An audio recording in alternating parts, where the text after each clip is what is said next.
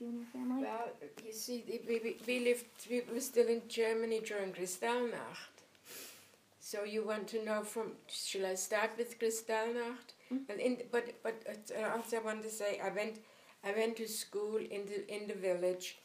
I was the only Jewish child there, and for quite a while it was okay. And then they started on me, not physically, just abusing me. And I went to the teacher. I was naive, as you know. I thought the teacher was going to, and he was very nice. He said, go to the school in the next town, where there was just one teacher for all ages, for the children that couldn't go to school anymore in the little villages. They came to this.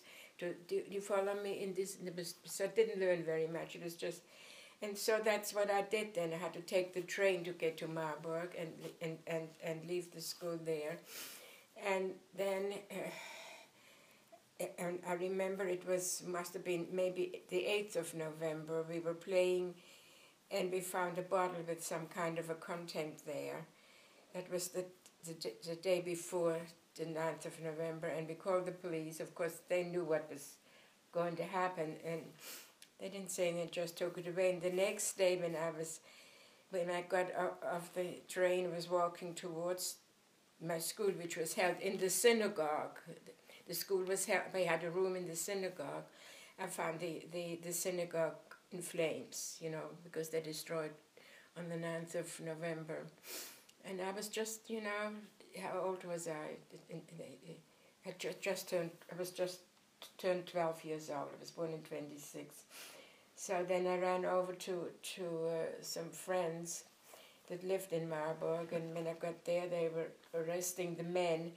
And also, again, in my naivete, I thought they were blaming the Jews for setting the synagogue on fire. I left there and I took the train home, and I remember running up the yard and screaming, "Mom, they set the synagogue on fire and they're arresting the men." That was on a Thursday. I remember that. Because we didn't have a television or anything, we didn't know what was going on in the rest of the world. So the next morning, I was helping my mother getting ready for the Sabbath, and I see the policeman passing by the window, and he came, and he said to my father, he was a friend of my father's before the war, before Hitler, and he said, "Mr. Wertheim, I was supposed to pick you up last night, but I didn't." He was really very nice. I didn't want to disturb your family. I knew you would be here today, but I have to take you in, you know, and where are you taking him? Taking him to the next, all he knew was taking him to the next town. And so the next day was Sabbath, where we don't ride. So my mother and I, because my brother was already on the way to, we walked to this, it was about 5 miles, and we walked to this town where the policeman had said he was taking my father. And when we got there, just...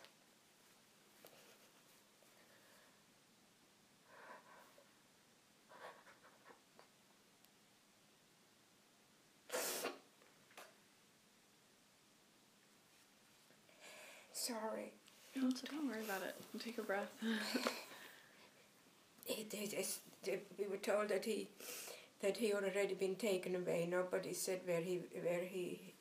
Then we found out later on that he was in Buchenwald, you know, in the concentration camp. Mm-hmm. This was all, you know, just because he was Jewish. He hadn't done anything, and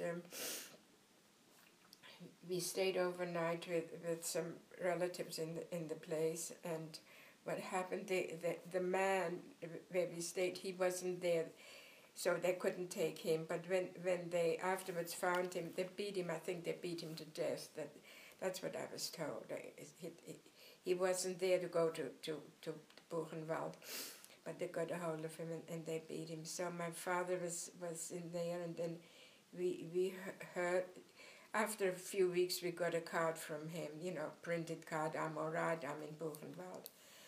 But one thing I forgot to tell you, when they came to arrest him, my mother had a bar of chocolate. She says, "Just take that, you know, big bar of chocolate, put that in into your pocket. But we didn't know what was going on. And then he did tell us afterwards when he came home that bar of chocolate was a godsend because they gave them very salty food and nothing to drink, and the people's tongue would swell, and he would give them just a little piece of the chocolate to ease, so that's the bar of chocolate. And then we found out that going through a lot of things, they were at that point releasing the men who had fought in the First World War. Actually, my father fought in the First World War, and he even has the Iron Cross, which I still have upstairs, if you want to see it. For whatever, he was awarded the Iron Cross for bravery. So then after a while, he did come. We did get him out, and also we were terribly scared to stay in our house. It was just where we had my brother and my father before. It was just my mother and I in the house. We were scared. So the son of the next door neighbor, the other Jewish people, he slept with us in the house for a while. Then afterwards we said, go home. But I remember knocking at the door in the middle of the night. My mom said, wake up, Dad's home.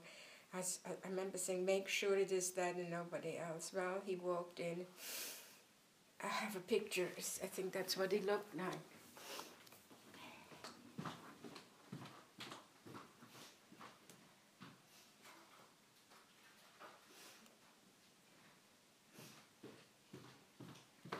This is the pictures they took for. This was my father, and this was you see here, and that you see my mother's. This was my mother, and you see that picture here. But the fear in her eyes, you see that, and in his also, and that was me smiling. What did I know? This is a book that they made in Germany after the war. Do you speak German at all? No, you can't read this. Okay, but I just want to see what. Look at those eyes. Can you see? Can you see that? And him too. They took all his. He came home dirty and emaciated, but this was already a little bit afterwards, so he wasn't as emaciated as he was before. Before this, he didn't want to leave Germany. He says this can't go on. But when he came back from Buchenwald, then we got to get out. So it wasn't easy because there was a quota. My brother was at that point in America, and we wanted to get to America, but it's not like today. They march over and they get into this country. There was a quota, and our number was very high, so we were able to get into England, and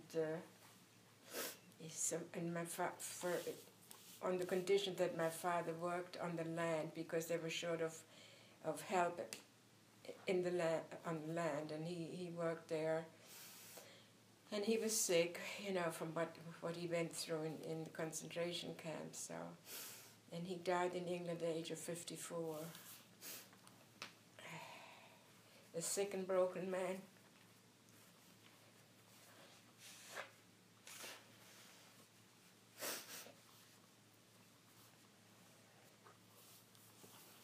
So, what did you go through while you were in England? What did I do? Yes. I went to school there for 7 years.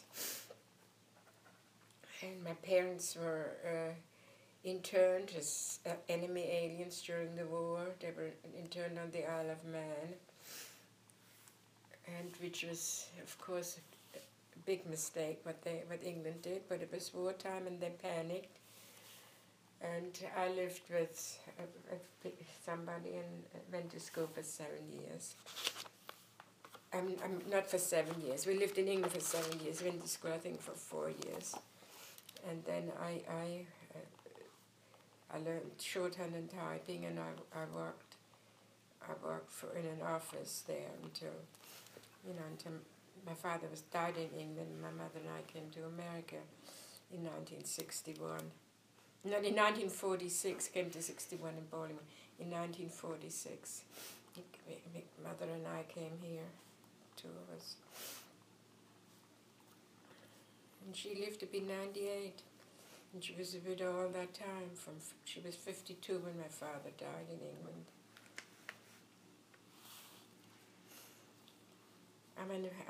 I made it very short. I'm sure you have questions in between. It's okay. That is. So, what made you decide to come to Baltimore? He had relatives here. When my father was sick in England, he said, "Don't stay here in England.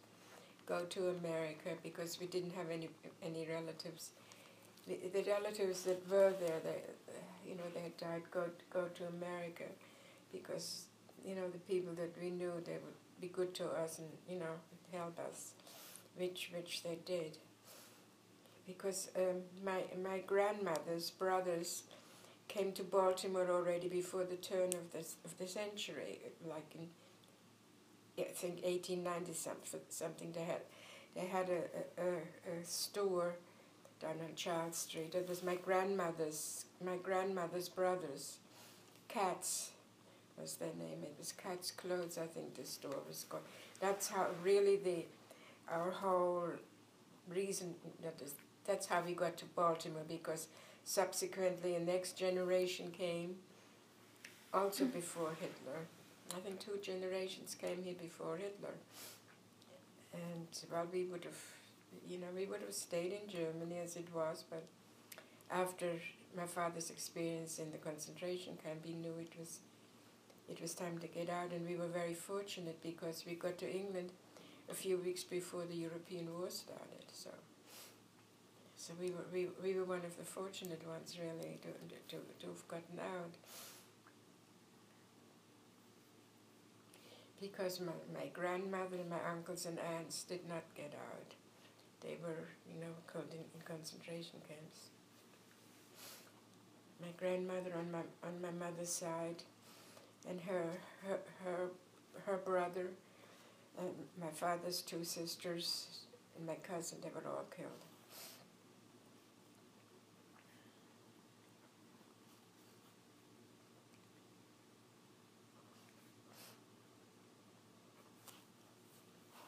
So, when you moved to Baltimore, what was your life like here?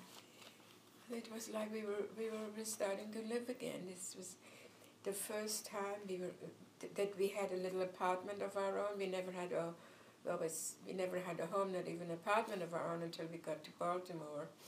Because in England, while my father lived, we lived in the farmhouse, and he worked for farmers. We lived in the farmhouse, and so we were able to.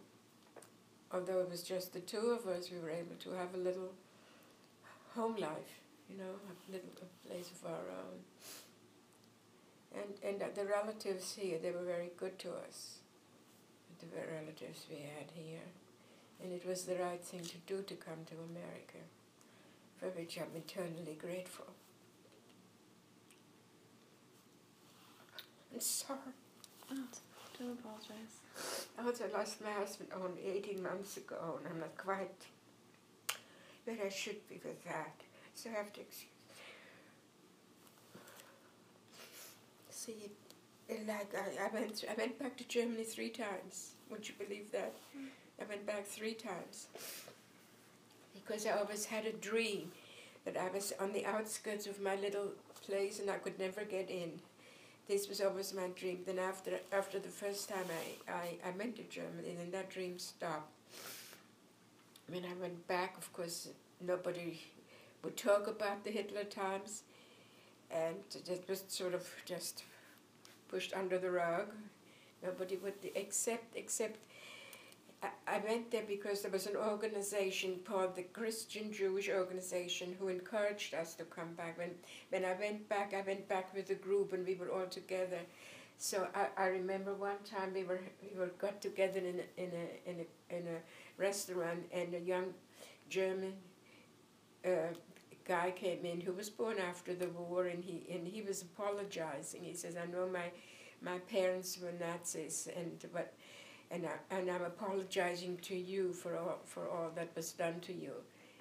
Wow. So that, and yet this just came to me. I still have a friend in Germany, and she was my girlfriend, and we talk.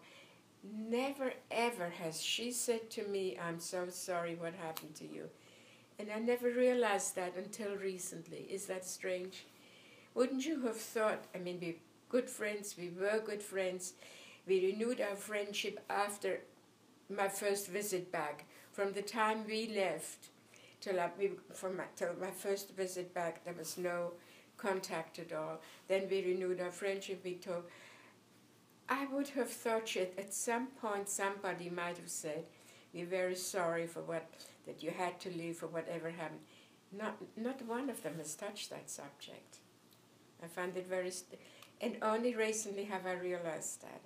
I'm also realizing things now because in the meantime somebody has moved from the city to the little place I come from, and he's writing all about my past, and he's asking me a lot of questions and bring a lot of feeling out again, which I had also sort of put to sleep, I suppose, in some way. And so now I was thinking, why didn't just one when I went back the first time, they made a big party for me and all kinds of things and gave me this and that, but not one word of apologizing. I don't know, but the next time I talk to my friend, if I'm going to mention that to her, I don't know what the result will be. Is it going to be for good or not for good? I would like to know, why are you not touching that subject? Because she said to this man that I had played with her until the end, which is totally not true.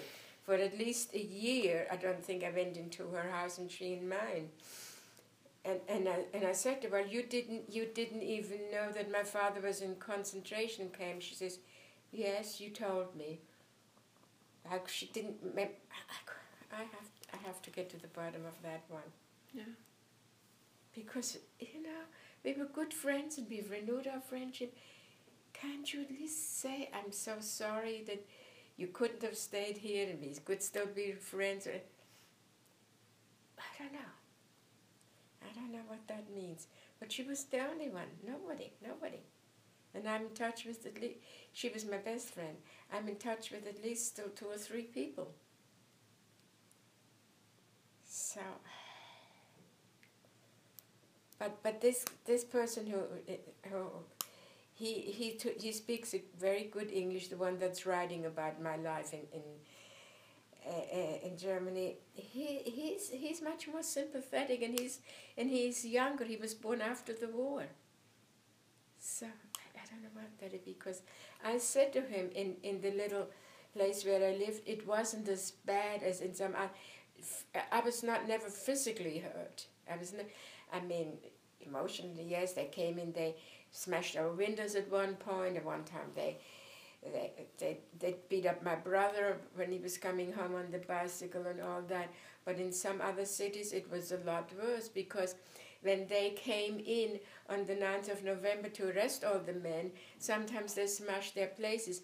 But this policeman, who had been a friend of my father's before, like I told you, he came and he said, "I was supposed to really come and arrest you last night, but I didn't want to disturb your family." Now, so that when I said this to that guy that's doing the research, and when he says, "Oh, I'm so glad that it wasn't as bad in the place,"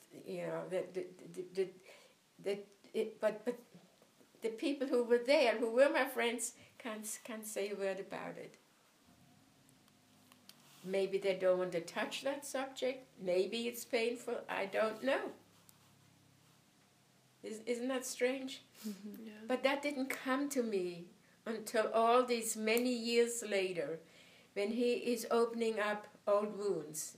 This guy who wants to know all about it, he's opening up old wounds, Mm-hmm.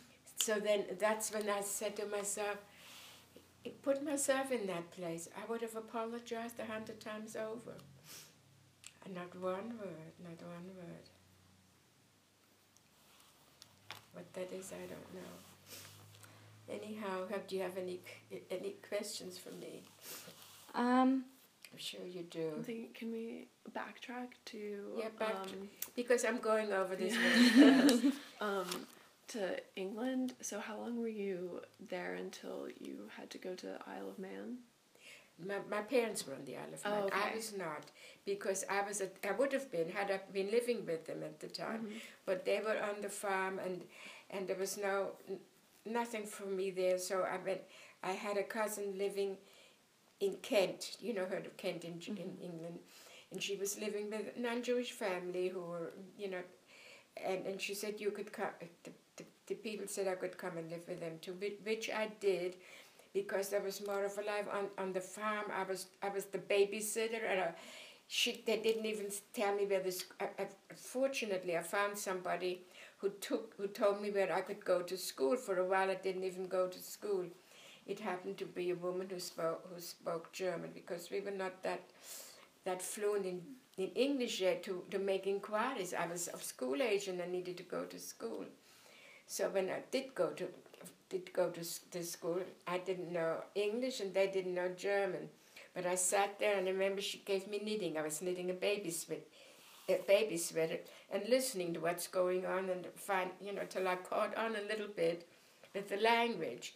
She didn't know how to instruct me in German or anything.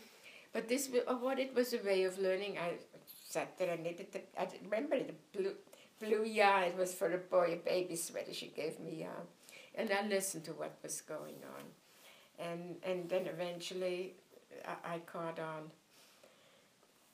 And then, of course, when my father had a heart attack on the farm, and we couldn't live there any longer, and we went to a cousin, and they were just in an extra room, and then I had finished my schooling, and I got a job in a cookie manufacturing. They were very nice to me. And then when we were looking for a place to live, even they went out to look. But it was after the war, and there was no place. And then afterwards we went to my cousin. They gave us one room. And life in England, it was hard. It was wartime. Because towards the end we found out that my brother was killed, and then we found out that all the relatives that were left behind were killed in concentration camp. And so it was a rather an unhappy time. And also when my parents were in the Isle of Man in internment camp, they were separated from. They were not together. The men were in one place and the women in the other. And I have a cousin, just one left, except for my immediate family. And he was also on the Isle of Man, and he was young, and they sent him to Canada. And he was just telling me the other day, when they got to Canada, they were put together with the German prisoners of war, which was so wrong. And when these Jewish guys got there into these German prisoners of war had the nerve to start singing anti-Semitic Hitler songs. If you don't understand any German, do you? No. Wenn das Judenblut vom Messer spritzt, which means when the Jewish blood sprays from the knife, then all will be well. This is what they sang. Actually, he just told me that a couple of weeks ago. As these Jewish boys, they had no right putting them together with the German prisoners of war. They realized that later and separated them. But that was these young kids who had lost their parents, and they put them with they had the nerve to sing those songs. But the strange things, see, my cousin is the one who lost his parents, his grandmother, who was also my grandmother, and his sister. He's the only one left, and he would never open up about anything. And I said to him once, "Why can't I talk about your parents?" He's 92 years. He says, "I can't handle it." At the age that he is now, he can't handle it. He's the only survivor, and now he can't handle talking about it. It's too hurtful, even at this age. At 92 or 93, I can't handle it. Wow. Is that sad? I'm the only one left. He has children of his own. His wife died a long time ago of breast cancer. He has children, and he just can't handle the fact that everybody was killed, you know. But after all this, I know he's been to psychiatrist, and it's just has not cured him. But I said to him the other day, you better stay well, because aside from my immediate family, you're all I have. Because I have no, didn't have any uncles and aunts as I growing up at all. And some other cousins did get out, but they were old and they died a natural death, and so I'm clinging to him, aside from my immediate family, of course. But now he's the only one I can talk about what used to be,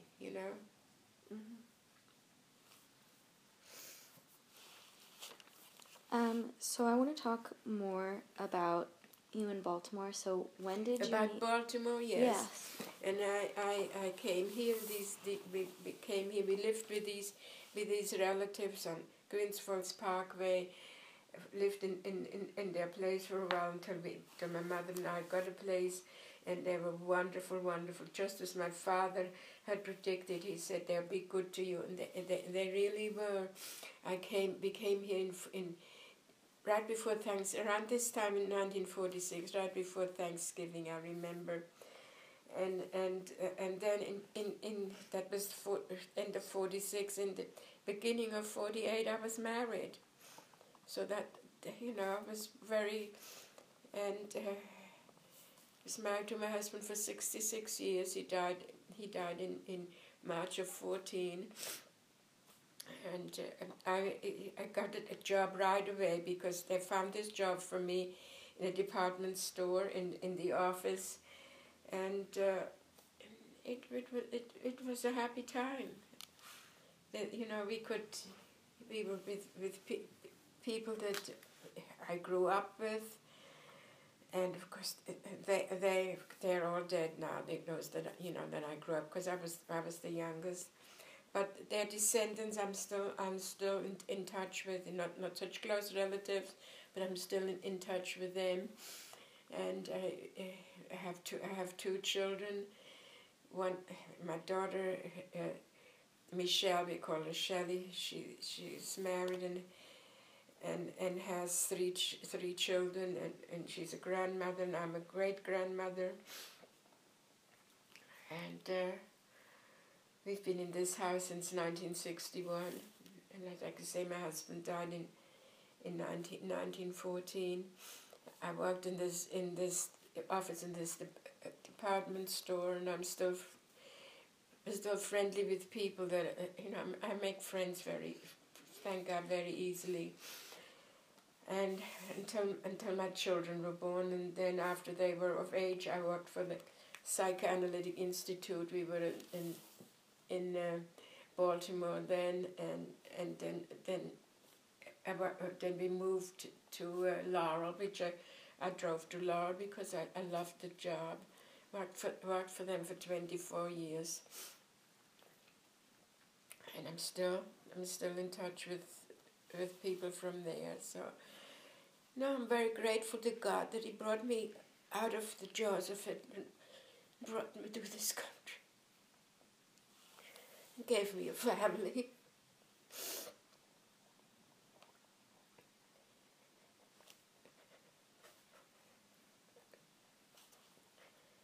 But I still mourn my brother very, very much, and all those that were killed in concentration camp.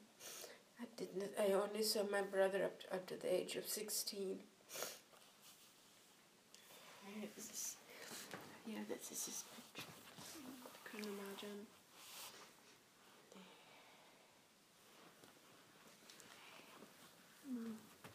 He looked really happy. And he enlisted. He would not have had to go into the army.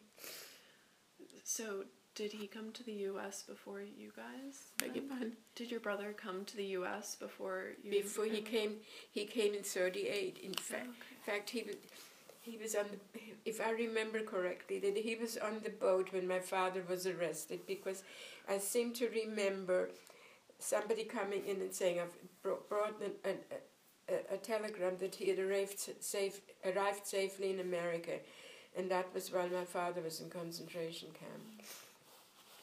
So My father never talked anything about it, but he was not. That they said if you say what went on in concentration camp, we find out you'll be arrested again. He never said very much about it, about the concentration camp. He never told us very much what went on there. Why did your brother choose to go to the U.S.? He didn't choose. We knew it, but there was no future for him. So the young boys, we couldn't go, but he was one person. We were able to get out, and he didn't want to. We were really within ourselves a happy family, and he did not want to leave. But we said he had to. And he went into the world 16 years old all by himself. And he worked here. He made, I think he said, $9 a week, and so much for room and board and so much for travel. I remember $9 a week, and he made out on that in those days. But when you think of a 16-year-old child now going out in the world by yourself, and how did that well? Those were sad days. Mm-hmm. I know he wanted to stay with us, and the fate that awaited us, he wanted to share, but we said, you have got to get out. But little did we know we wouldn't see him again.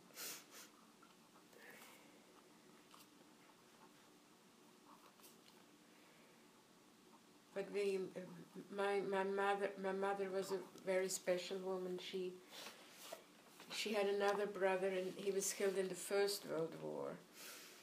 And her father died in the First World War. In the Second World War, of course, she lost her son, and her husband died.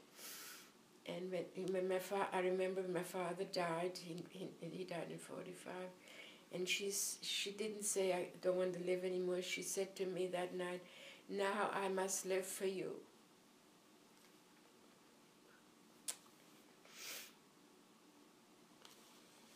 And we were in a foreign country, and we didn't have a home or anything. And well, thank God we made it through here. She got to be 98 years old.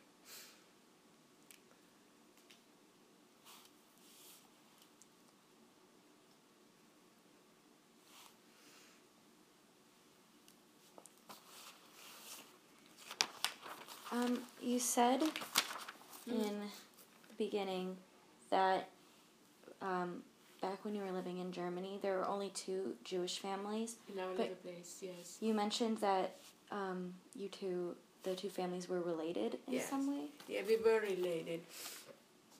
I'll show you.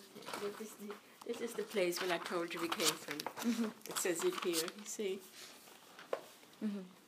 But these pictures were taken from, in 1999, everybody had to have a picture taken with the left ear showing. You know, imagine that. Mm-hmm. And what was the sense of that?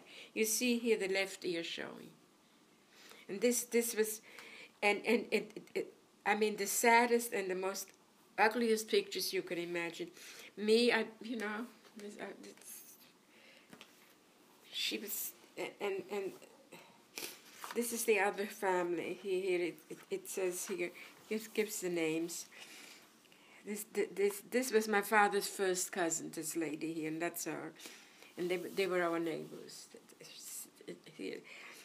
Her father and my grandfather were brothers, and her mother and my grandmother were sisters. So it was good, you know. And her descendants lived in Baltimore, and that's why we got to Baltimore. Her children lived in Baltimore. These people.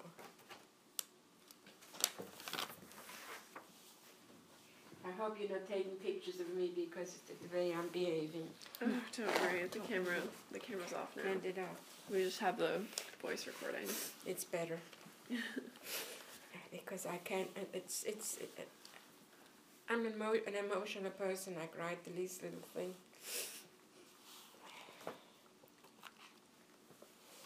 Yes, this was. Wow, just. And this book is about all the people who lived in the area, and a lot of their children went to that school that I told you about.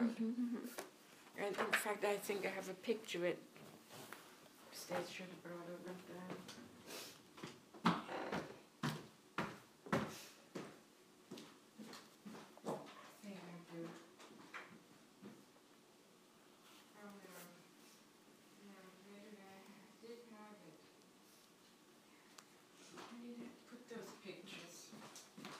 School. Well, it doesn't really matter, I guess. I had them in my hand. Oh, maybe here. Because I sent pictures to this. Yeah, I sent pictures to that guy in Germany. See, that was the school. The one teacher, but the one. These were just. We went on a trip. Just a few of the people that were on the trip, and I'm standing next to the teacher there. Can't recognize me, can you? Most of these people were killed. Most of them, hardly any of them were left. This was the cousin in Canada. That's his sister she was killed, and this was my good friend. She was killed. You see all ages on there.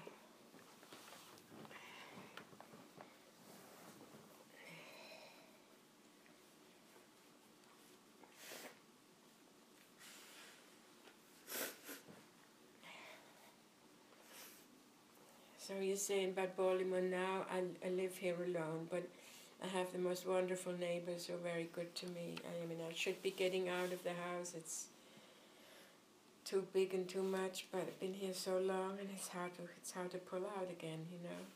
Yeah.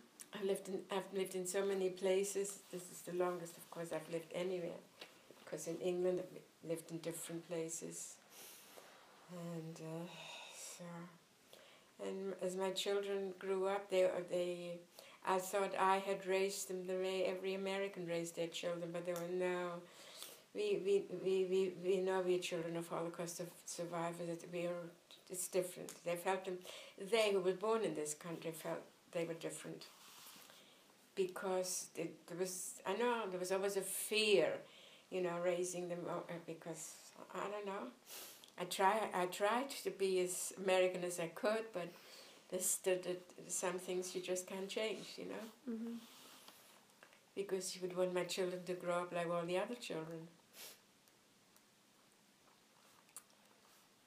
Yes.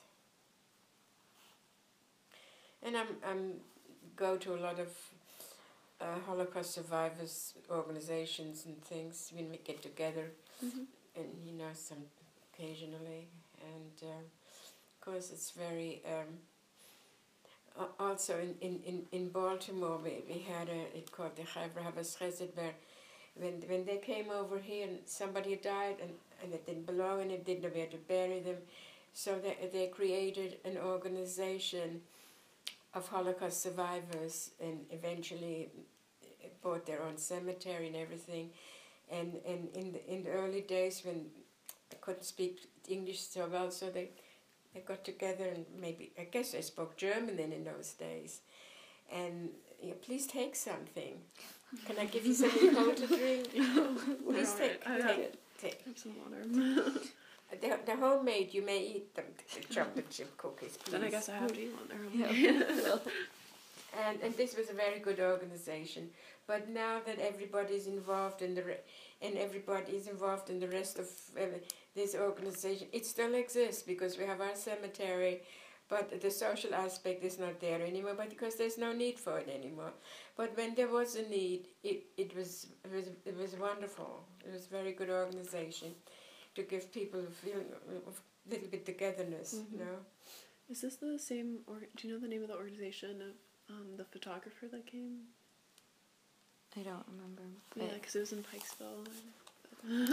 Well, this was local. I guess in other places they had. I'm sure they had something because people need to get together with each other. You know, but now they're all dispersed and active in other organizations. You know, there's no need anymore, and it's okay. It served its purpose. But we still have the cemetery, to which a lot of people then who were not Holocaust survivors joined the organization because they respected some of the values it had, and so like at the cemetery, it's not strictly those. There are others there too now.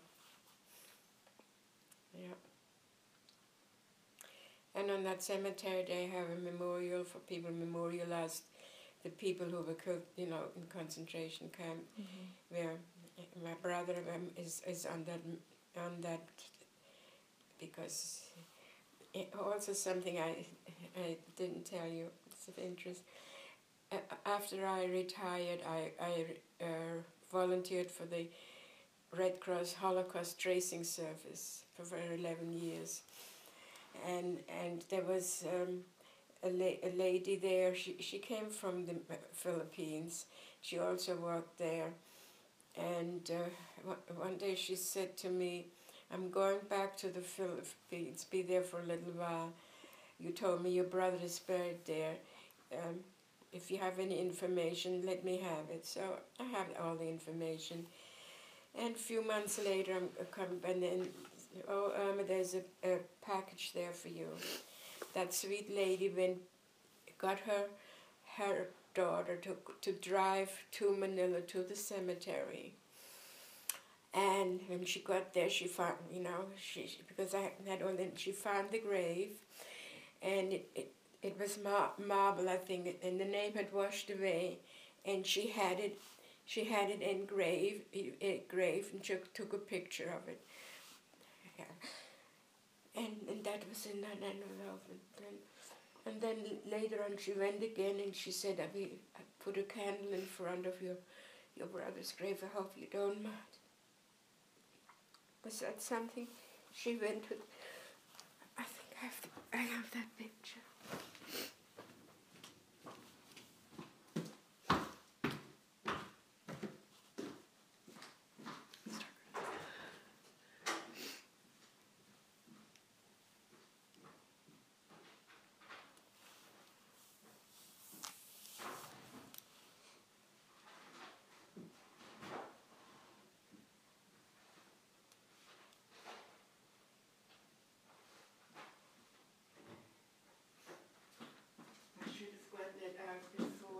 Oh, don't worry about okay. it. And I didn't think of that before.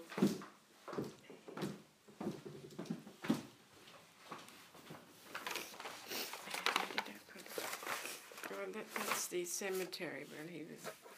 I have all this in I put the pictures. Oh, yes, they're here separately.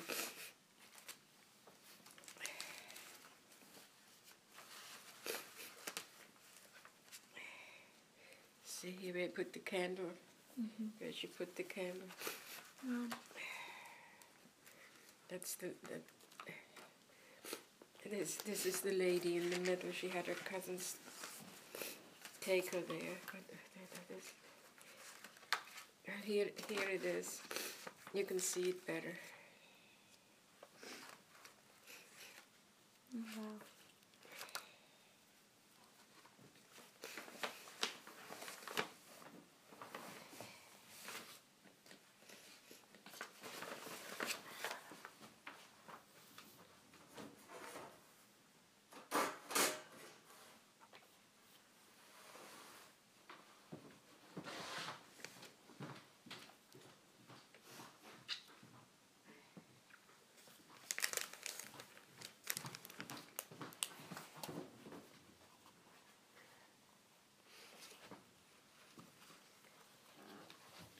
Imagine that.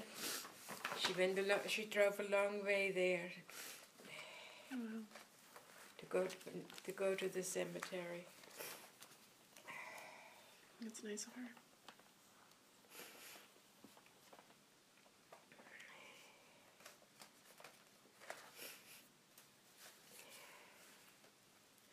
That was the two of us when we were little.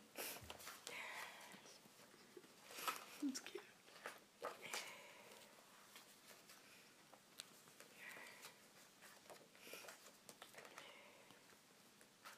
Do Do you mind if we take pictures? Just take a picture of it before we leave. Here's a bigger one of his graves. That's the same thing, but it's bigger.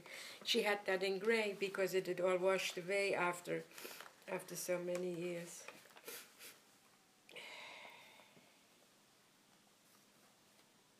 I still have his social security number.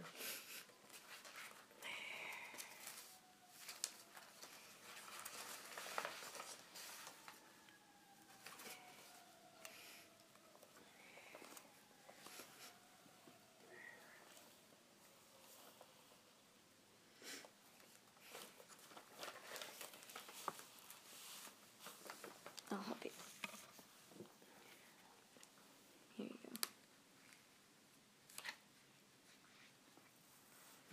go. And in the Holocaust tracing, we traced people, that some of the relatives didn't even know was still alive, did that for 11 years after I stopped working. But now it's come to an end because, nothing more to be found. So, a lot of things about him.